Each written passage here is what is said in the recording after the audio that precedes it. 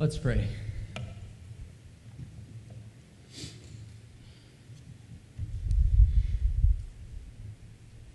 Lord Jesus, we believe that you do hold our future in your hands. We believe that you hold this moment in your hands. And we ask that you would, through your word, break our hearts, convince us, teach us, enable us to believe all that we have in you, because it is incredible. It is glorious. So speak to us now, we pray, for your glory. Amen. Would you please grab your Bibles and open them up to Hebrews. Hebrews, that's towards the end of the New Testament-ish. Page 1204 in my Bible. Hebrews chapter 2.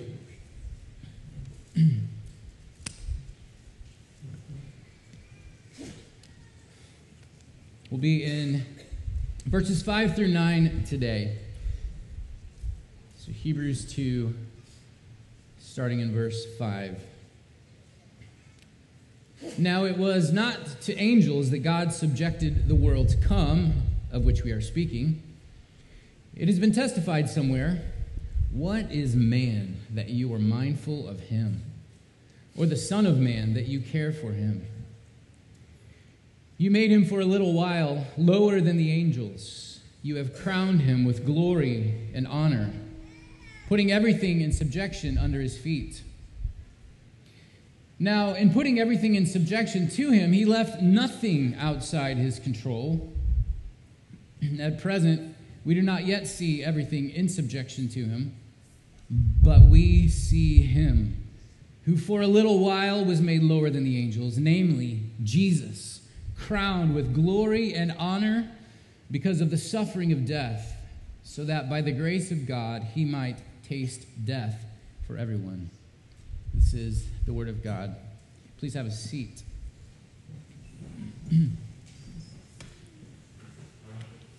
Well, I'm Nathan, one of the pastors here, and it's my privilege to preach from this passage today. But I want to begin by talking about King Arthur. Probably many of you are familiar with the legend of King Arthur. Somebody gave us some books recently, and one of those was some of the tales of King Arthur. Probably a fictional figure, but maybe one of the most well-known kings of Britain, even though he probably didn't actually exist. But the legend of King Arthur is that he was born to King Uther Pendragon, but there was a prophecy made that the king would die while Arthur was still an infant, and so Merlin, the magician who had this prophecy, he recommended that Arthur be sent off into hiding until he got a little bit older, because there'd be a lot of chaos in the kingdom, and some of the warring rulers that were trying to take the throne might want to harm Arthur. And so Arthur's sent off to live with a knight, and King Uther Pendragon does indeed die, and there's chaos in the kingdom. There's no king ruling over Britain, and there comes a point in time where Arthur grows up a little bit. He's probably a teenager,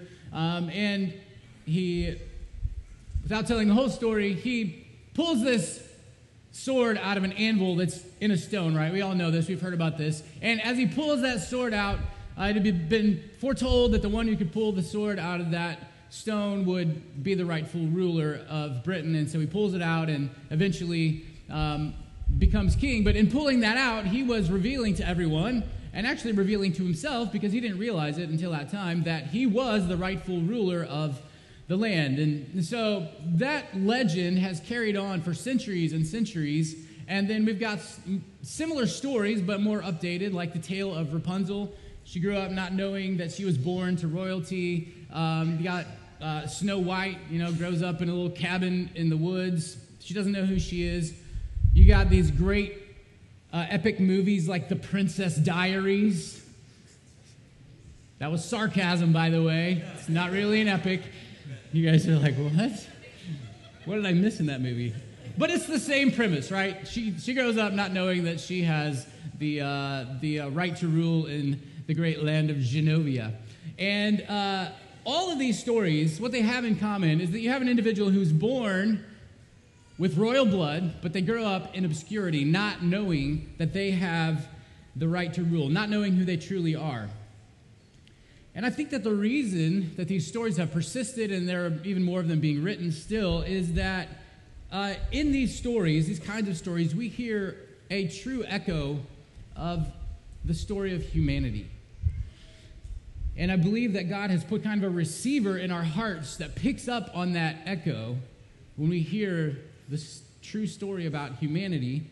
And that's not just in our hearts, though, that we have this true story as an echo. The true story is written down for us in the Bible. The Bible tells how humanity was created to rule, how we fell from the throne into obscurity, and how God, out of sheer grace, is restoring a new humanity back up to our rightful place in Jesus. And we get a brief summary of that in that passage that we just read in Hebrews chapter 2. There's like a brief synopsis of that story right there in this passage that we're going to look at today. And so let's get into this beginning in verse 5. Begins with, "For it was not to angels that God subjected the world to come, of which we are speaking." And when we see the word "for," we know that we need to look back at what came before. And so in Hebrews chapter 2, what came before was this word of exhortation and warning in verses 1 through 4. And here in verse 5, the writer of Hebrews is picking back up from actually chapter 1, verse 14, which is an argument that started all the way back in chapter 1, verse 4. And so this is a continuation of it. And this tells us that verses 5 through 9 are a further demonstration that the eternal Son of God, that we read about in chapter 1 at the beginning, the one who is the radiance of the glory of God, the exact imprint of his nature, the one who upholds the universe by the word of his power, that the eternal Son of God was incarnated in Jesus. And as these verses show us, as a true human, Jesus has become as much superior to the angels as the name that he has inherited is more excellent than theirs. That's back in chapter 1, verse 4. This passage that we're looking at today is really the climax of the writer's argument that Jesus is superior to angels. And it's the climax because it's here in verse 9 that the writer tells us why it is that Jesus, though he was a lowly human, why it is that he became greater than angels, as was stated all the way back in verse 4 of chapter 1. And this is like the apex, the high point of this argument. And at the same time, this passage is also strengthening that warning that's there in verses 1 through 4 of chapter 2, because the warning that we must, as it says, pay much closer attention, that warning flows out of the greaterness of the salvation that has been brought to us and declared to us by the Lord, the salvation that is far superior to that which came through the law, which was declared just by angels. And so all that kind of just sets the passage in its context.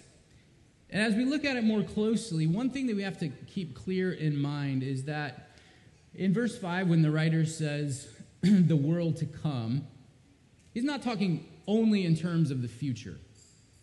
I mean, it sounds totally future to us, the world to come, like we think yet to come. But we have to remember that this was written to those who were mostly Jewish people, familiar with the Old Testament, steeped in Jewish tradition. And that phrase, the world to come, that was a common way of speaking about the Messianic age, that time when the Messiah would come and establish his rule on the earth. And so it's the new age, sometimes it's called. It's in the gospel called the kingdom of God or the kingdom of heaven. It's what was established when Jesus came. And so for the writer of Hebrews and for us, the world to come is past, but it's also present and future. It's past because, as I just said, it was established when Jesus came the first time. That's when the world to come, the age to come, the kingdom of God was first established. But it's also present for us because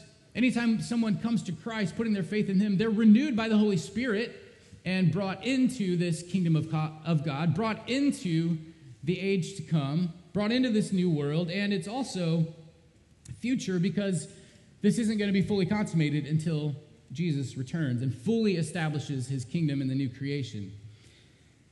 And so the writer's telling us here that Jesus is superior to angels because this world to come is not ruled by angels. And then the rest of the passage, verses 6 through 9, they're intended to make it absolutely clear for us who it is subjected to and why that's the case. As he goes on, the writer seems to be anticipating a question that maybe we don't have, but he seems to think that this question would have been in the minds of his original readers. And the question is, how could it be that Jesus is greater than angels when Jesus was a human, and humans are a being that is lower in majesty than angels? And so the writer answers that question, and answers it from the Old Testament. He answers it by showing us that when the Son of God took on flesh, he became truly human, and that humans were created by God to rule over all of creation, and that includes angels. So he goes to Psalm 8. Let's look at verse 6. It has been testified somewhere, what is man that you are mindful of him, or the Son of Man that you care for him? And so when he says it's been testified somewhere, that somewhere is in the Old Testament in Psalm 8. We sang a portion of Psalm 8 earlier in the gathering. And so these verses here in Hebrews, they're a direct quotation of verses 4 through 6 of Psalm 8. And verse 3, though, of Psalm 8 is this just awestruck meditation on the majesty of creation. It says, when I look at your heavens, the moon and the stars which you've set in motion. And then he goes on to say, what is man that you are mindful of him? So in light of the vastness of the night sky, when we look up, what is man that you are mindful of him? And I don't know if you've ever had that experience, if you've ever just been out at night, maybe on a camping trip or whatever, if you're blessed to live outside of the city where you don't have all the lights obscuring the glory of the skies, but have you ever just looked up at the billions of stars and planets, knowing that there are billions of billions more that we can't even see out there, and just said, compared to that, my little bag of skin and water carbon that I call a body and my little tiny life, it's insignificant. It's like nothing.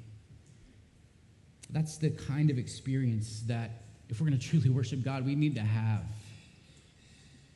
And I hope you've had experiences like that. I hope that you often take time to stop watching TV, put down your phone, go outside, just look around at the majesty of what God has made. I believe that's one of the reasons why God has made this universe just incredibly vast, but also when we look at, like, zoom in on something and look closely, it's just so minutely complex. There's so much beauty. I think all of this is intended by God to put us in our place. So when we feel like this compared to creation, and we recognize that all of this was just spoken into being by God. So for this small in comparison to the universe, how small are we in comparison to the God who just spoke this into being? What is man? And when we say that, when we recognize that, that puts us right where we should be, ready to be just blown away, awed by what the Bible reveals about us. And it's that we were actually created to be the apex of all of this. We were actually created to rule over all of this. Look at verses 7 and 8. You made him, speaking of man, for a little while lower than the angels. You have crowned him with glory and honor, putting everything in subjection under his feet. So again, this is quoting from Psalm 8, and David's not just pulling ideas out of thin air in Psalm 8. He's drawing from Genesis 1. Verse 26 of Genesis 1 says, Then God said, Let us make man in our image, after our likeness, and let them have dominion over the fish of the sea, and over the birds of the heavens, and over the livestock, and over all the earth, and over every creeping thing that creeps on the earth. God said, let them have dominion. Dominion means rule. It means we were created to be the bosses of creation. And while Genesis just talks about us ruling, having dominion over animal life, the writer of Hebrews makes it clear that this actually includes everything. So he says this in the second part of verse 8, back in Hebrews 2. It says, now in putting everything in subjection to him, he left nothing outside his control. Nothing. So this should really just blow our minds, that God has put everything, all of this vast, glorious, intricate, wild, mind-blowing, beautiful creation under the feet of humans. And if we say, really? The Bible's emphatic answer is yes, yes. This is true. This is what God has done. And in an age when we are, we just see human life undervalued. We see it trampled underfoot. We see it discarded so easily. We need to marvel at this, that we were created for glory. We were created to represent God by ruling over all of his creation. And so no matter how insignificant your life may feel, this is true of you. You were created for glory. God created you for glory.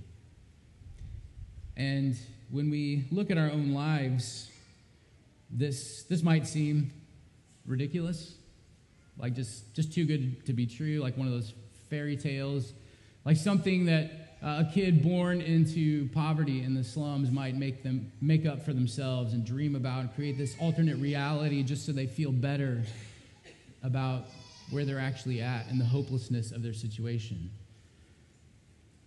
Why is that? Why is this so hard to believe?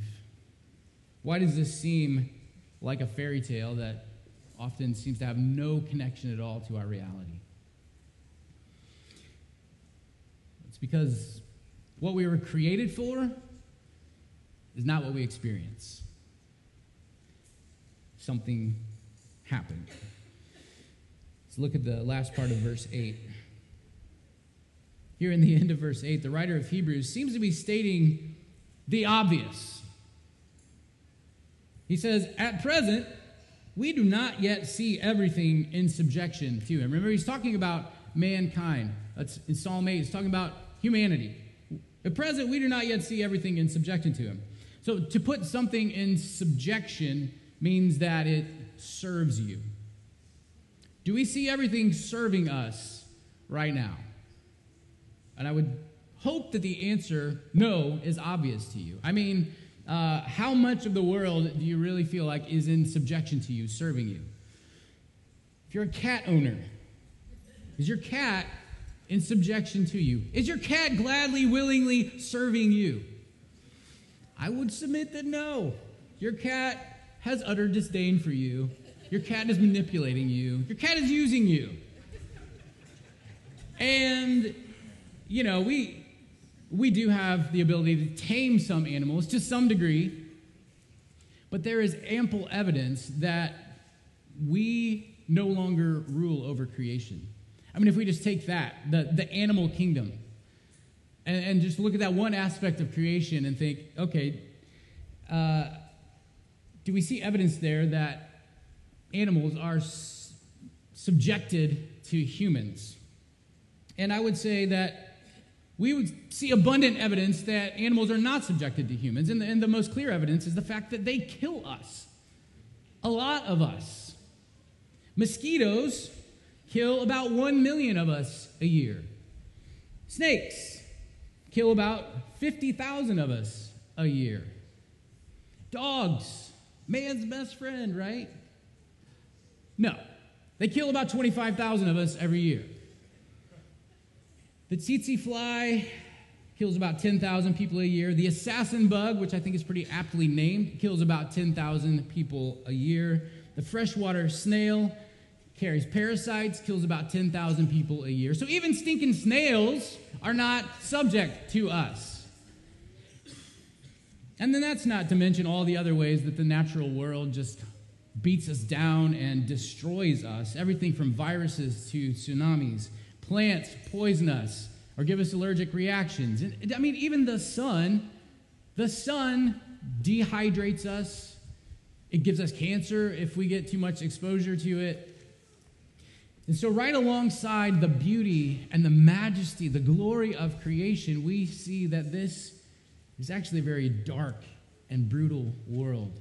Like, we laugh about this because those things are so distant from us.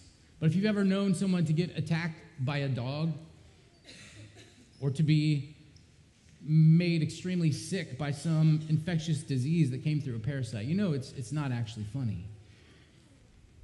And this is a dark world where we appear to have no rule over really anything. And it's this very fact, the darkness of the world, that leads some people to just reject the possibility of a good God, of a benevolent creator. Richard Dawkins, who's a well-known atheist, he observes all the suffering that takes place in the world, and he concludes this. He says, the universe that we observe has precisely the properties we should expect if there is, at bottom, no design, no purpose, no evil, no good, nothing but pitiless indifference. So that's his conclusion. But there's no designer, there's no creator. Everything that we see around us is just an inevitable outworking of the laws of physics. And so all suffering and death is inevitable also, which ultimately means that all of this is meaningless. And it's not just outright, outspoken atheists who can come to this kind of conclusion. Like, when we see the darkness of our world, when we see the kind of destruction that happens, when we see even our own bodies rebelling against us, we can begin to have these same kinds of questions. Is there really a good creator? Is this all design, or is this all just a big accident? But knowing that we struggle with these kinds of questions, I want you to think about this. Imagine a Toyota Camry hits a semi, gets just totally destroyed, totaled, bent up, mangled, taken off to the scrap heap, and you go and look at this, and you got a friend with you who says, "See, look at that. That's just a random pile of metal. It just fell there. Look at it. It's useless. Can't drive it. Doesn't really do anything. If you try to climb on it, it's going to cut you because all those jagged edges." And so you could conclude, yeah, because this thing is all busted up, clearly it's just random chance pile of metal. Or you could look at it and see, well, actually that one fender there is still it's got a nice contour to it. It's really smooth. And actually, if I dig in a little deeper, I see that this engine thing, it's pretty intricate. It's pretty complex. And in fact, for car lovers, there's kind of a beauty to that. There's an intricate beauty in the engine. And the reality is that none of us would look at a wrecked car and say, oh, that must have just happened by chance. None of us would look at it and say, well, that's just a random pile of metal sitting there. No, we would look at it and go, there's a design there. That was put together by a creator, but something has happened to it. And so when we look at the bleakness of the world, we don't have to conclude from it that it wasn't designed or created with a good purpose and with goodness in it. There's actually another legitimate, logical explanation about what has happened, why the world looks like this. And it's the conclusion that the Bible gives us. It is that God created everything. He declared it and made it very good, but that something happened, that there was a crash, there was a wreck. that creation is broken, and now our rule over it is broken too. And what happened, according to Scripture, is sin. That our first father, Adam, rebelled against God, and in doing that, he abdicated his throne. That means that he gave up his right to rule. And when Adam fell, his kingdom, all of creation, fell into ruin along with him. And all of Adam's children since then, including you and me, we have become rebels instead of rulers. We no longer have the right to rule over creation. We lost that right when we rebelled against the high king over creation, God. And so now the antagonism of all creation against us, it's constantly fighting us, it's constantly trying to destroy us. That's a constant reminder to us of just how far we have fallen from God's originally intended design. Clearly, as the writer of Hebrews says, we do not yet see everything in subjection to mankind.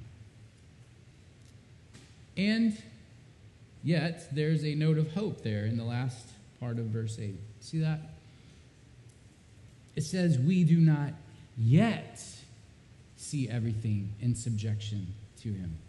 That is, to mankind. We do not yet see everything in subjection to him. So, building then on that note of hope, the writer of Hebrews begins the next verse with, but. And that's really a glorious word here at the beginning of verse 9. It says, but. Right after the bleakness that ends verse 8 comes this crescendo, this high point, this triumphant note of the passage. It says, but we see him who for a little while was made lower than the angels, namely Jesus, crowned with glory and honor because of the suffering of death.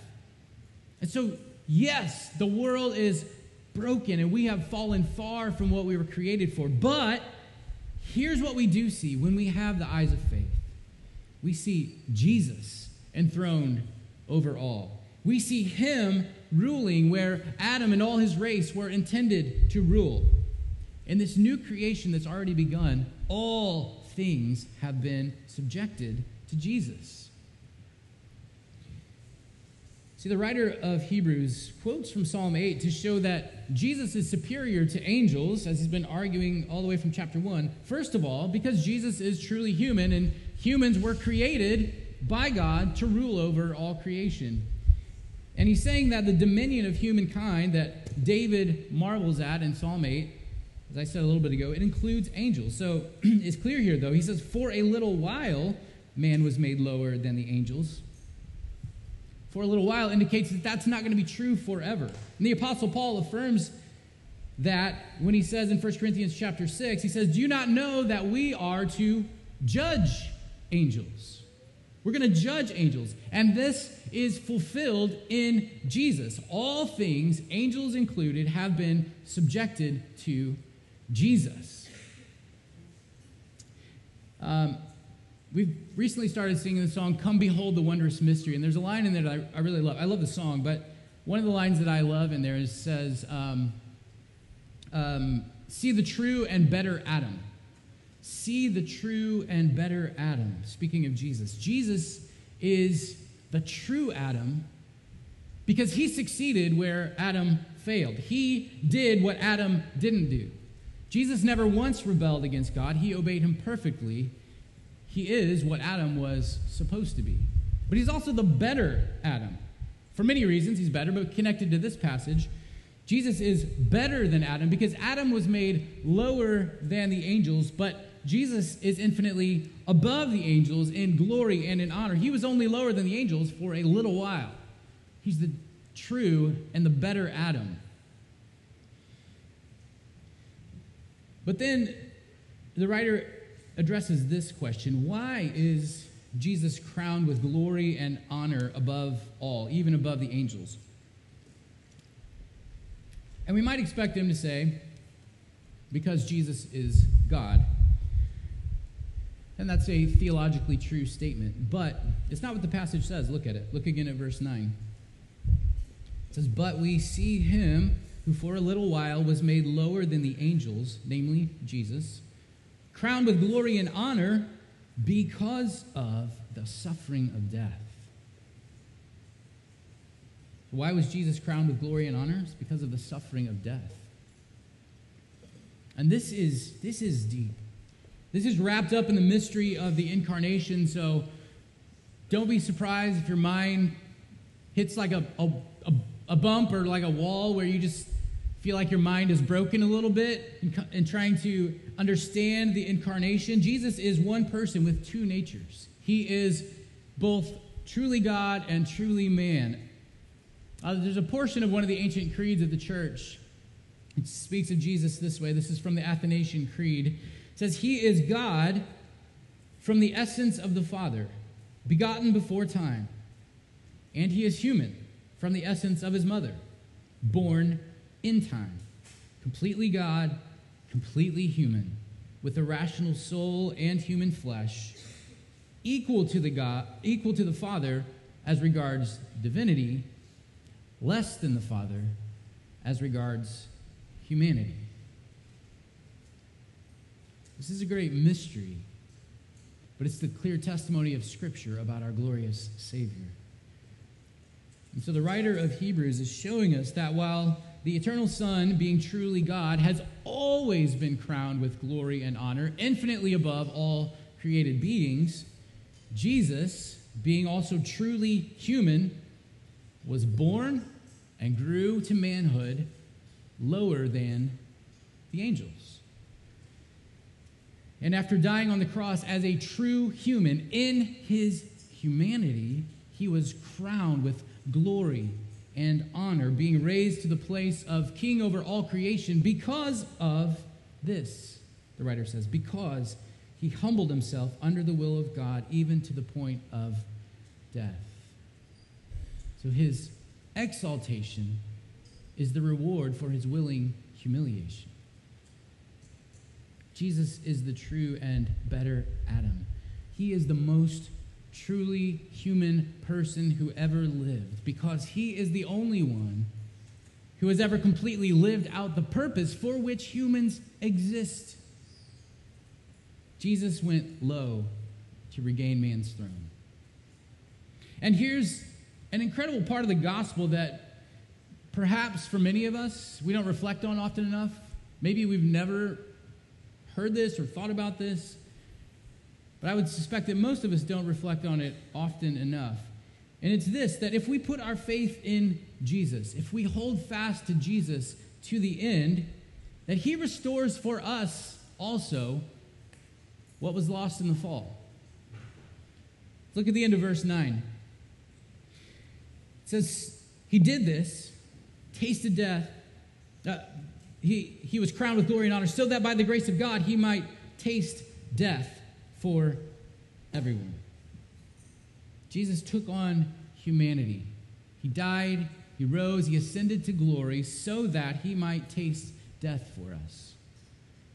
And death is the ultimate representation of all that was lost in the fall, isn't it? It's the ultimate sign that the creation is no longer under subjection to us. Creation kills us. And so, because death is the ultimate sign that we no longer rule over creation, when Jesus rose from the grave, conquering death, it was the ultimate sign that creation had been subjected again to its rightful master. Jesus is crowned with glory and honor, ruling over all at the right hand of God. And this is the almost too good to be true part of the gospel, that we will reign with him. We will reign with him. And this is something that we couldn't make up. We wouldn't make up if it wasn't here for us in Scripture. I'm not making it up. We already heard that passage saying that we will judge angels. Here are a few more. Colossians 3, verses 1 and 4. If then you have been raised with Christ, seek the things that are above, where Christ is, seated at the right hand of God. When Christ, who is your life, appears, then you also will appear with him in glory. 1 Corinthians 3, 21 through 23. For all things are yours. All things are yours, whether Paul or Apollos or Cephas or the world or life or death or the present or the future. All are yours, and you are Christ's, and Christ is God's. And here's a passage that just says it straight out. 2 Timothy 2, verse 12. If we endure, we will also reign with him. If we endure, we will also reign with Christ. And we could look at numerous passages that speak of the inheritance that we will receive from God. That inheritance is the inheritance of glory that Jesus earned. We receive the benefits of that inheritance right along with Jesus because we've been adopted into the family of God. This is a glorious part of our hope that we will inherit the right to rule the new creation along with Christ. This is like the ultimate rags to riches story. We, us, weak, dirty, former rebels against God, we're not just going to be tolerated by God in eternity. We're not going to be like, all right, I saved you just because I wanted to show my grace, but just kind of stay over there out of the way. No, we're actually going to be ruling over a renewed creation. And we get a glimpse of what this kind of like a preview, a little bit of what this might be like in the Gospels through the miracles of Jesus. Jesus, in doing his miracles, he was giving us a snapshot of the kingdom of God. And so just remember when he calmed the storm with just a word? He was ruling over creation. And so I'm not going to say that in the new creation we're going to be able to just speak a word and calm storms. I don't know that. If that were the case, that's going to be pretty awesome. But I do know that it's showing us that in the new creation, we won't have to be afraid of the sea. We won't have to be afraid of drowning. We're going to rule over it. Creation will no longer be our enemy. Now, how could this be true? Because it sounds like a fairy story, right? How could this be true? There's one word, and it's there in verse 9. Grace. Grace. Only by the grace of God. Not because God saw that we were somehow more deserving or better equipped or better suited for ruling over creation. Not at all. We deserved only eternal death and suffering, separated from God and separated from every good and enjoyable part of creation. That's what we deserve. It's only by God's unfathomable grace that we will be raised with Christ to glory. Grace is unmerited favor, unearned blessings, undeserved, and actually anti-deserved. That's the only reason that any human being other than Jesus will be restored to our original exalted place over creation. The grace of God. And so there's no place for pride here. I mean, if we know ourselves at all, we know that we would be foolish to even imagine this if God hadn't told us that it's true. But it is true. He told us. So believe it. Enjoy it. Hope in it. And then the last word of verse 9, it demonstrates just how expansive, just how big the grace of God is. It says that Christ tasted death for everyone. Because of God's abounding grace, this substitutionary death is for everyone. And from many places in Scripture, and as we'll see even in the book of Hebrews, we know that this doesn't mean everyone without exception, as if Jesus died for every person who has ever lived or who will ever live. This means rather everyone without distinction. Everyone without distinction. So remember, the writer of Hebrews is writing to Jewish people, those who were given the law, those whom God had revealed himself to, those who had the Old Testament sacrifices and laws of God saying, this is how you come to God. This is the way of salvation. And so in writing to these Jewish people, the writer wants to make it perfectly clear that Jesus didn't just die for Jews. So part of the greatness of this salvation is that it expands God's work beyond the Jewish people. It expands it so far, in fact, that one day it will include people from every nation, tribe, and tongue. And so he's saying that there is no ethnic requirement to benefit from Christ's death. And we can say also that there's no requirement of social standing, family history. You don't have to be from a certain bloodline. You're not qualified to benefit from the death of Christ because of how well you've lived your life. And on the other hand, you're not disqualified because of how much you've wrecked your life.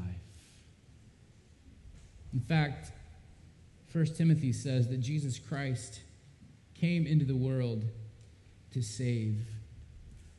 And he doesn't say Jewish people. He doesn't say good people. He doesn't say people who've attended church enough. He says Jesus Christ came into the world to save sinners. Sinners. Jesus Christ came to save every sinner who comes to him in humble faith. He raises up to glory with him every sinner who puts aside any hope of achieving glory for themselves. He guarantees a glorious eternal reign over creation to any sinner who doesn't try to establish their own kingdom for their own glory here and now. And so the question is, are you a sinner? If you're a sinner, then you qualify to be saved by Jesus. Only trust him. Submit yourself to him. Lower yourself before him, and he will raise you up at the proper time. Have you done that? Have you done that? Have you submitted yourself to Jesus? Have you trusted in him? And if not, I wonder, why not?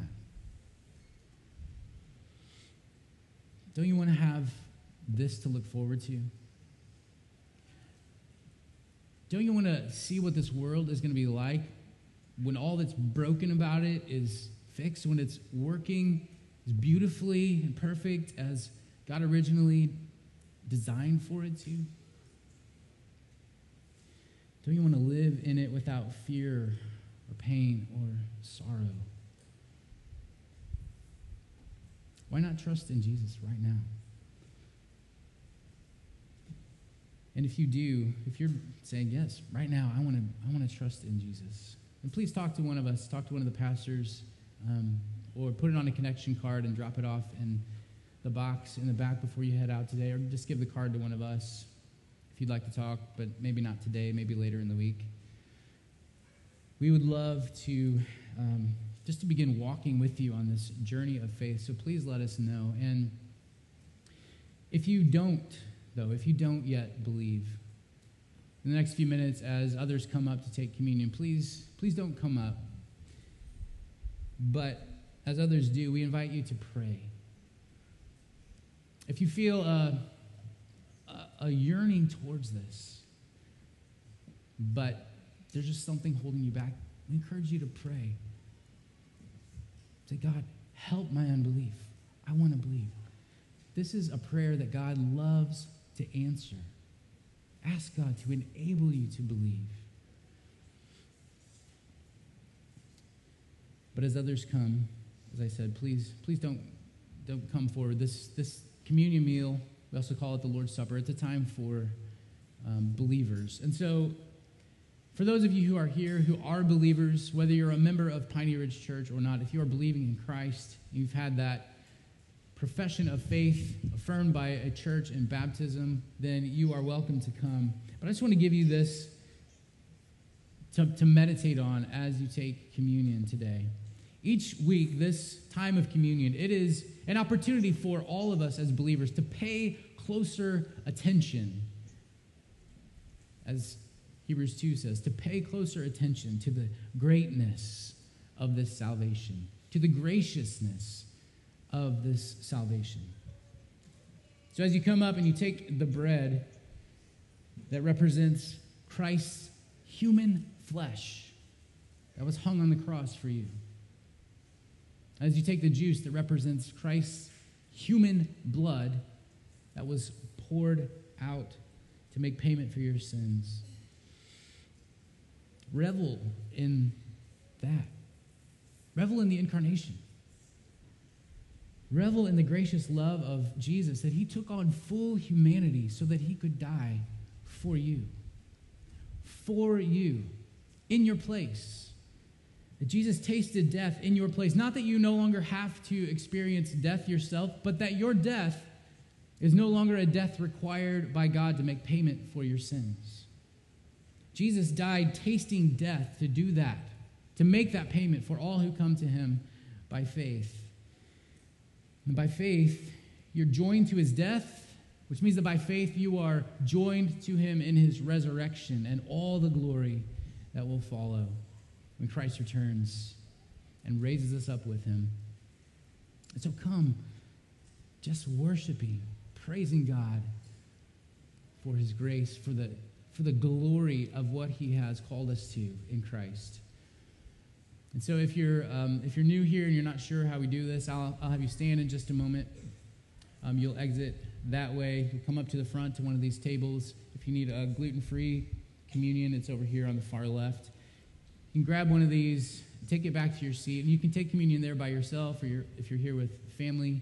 We encourage people to pray with family or friends around them and to celebrate together the grace of God. So let me pray, and then I'll ask you to stand, and then for those who should, you can come.